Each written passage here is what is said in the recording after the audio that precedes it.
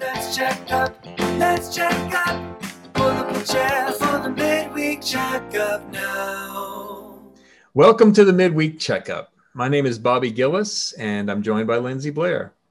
This past Sunday, Pastor Travis McGowan returned to the pulpit following a 6-month sabbatical. He preached from Matthew 27, verses 11 through 44, showing us that hope overturns suffering. I loved his concrete call to refuse to let ourselves be co-opted by political posturing and hateful rhetoric. As we've said many times, healthy families can have hard conversations, and we can do so with charitable hearts toward one another. Travis fleshed that out really well. Lindsey, what stood out to you? Well, in this passage that we read, we see that Jesus was humble, full of wisdom, and committed to doing the will of God every step of the way. Pastor Travis said that he was silent and strong, which is quite a contrast to Pilate being loud and weak. Jesus was mocked, ridiculed, and beaten, yet he maintained his humble and strong posture, fulfilling the prophecies from the book of Isaiah and some of the Psalms that Travis referred to. But for anyone who missed the sermon or needs help remembering, let's do a quick recap.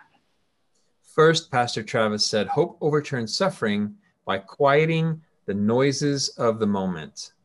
We looked at the silence of Jesus before his accusers and Pilate. The noise of the crowd was driven by envy and self-interest.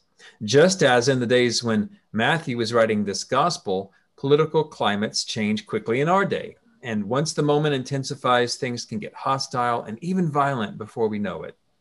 We've seen hostility and defensiveness even in our own congregation. Self-interest is not limited to either political party. We must ask ourselves, what do we do when the noises of the crowd get louder? Self-interest, envy, political violence, these are not the way of Christ. So we must pray that we are not led into temptation. Hope also overturns suffering by shouldering the weight of pain. Almost all of us get cranky when we aren't feeling well or when we're isolated. Jesus went through 3 Jewish trials and 3 Roman trials, being mocked at every turn. No one supported him. He alone bore the weight, so he knows what it's like to suffer and to be isolated. This means that he can carry us in our weakness. It also means that he can help us support others in their affliction and loneliness. We can ask ourselves, how might God use me to shoulder the pain of others? How might God use me to help someone in their hour of temptation? Finally, hope overturns suffering by enabling us to see the invisible hand of God. Throughout the trial of Jesus, there is no sign that God is at work, no evidence in the gospel of the Father moving behind the scenes, nothing about the Spirit. Even Jesus is silent, like a lamb led to the slaughter.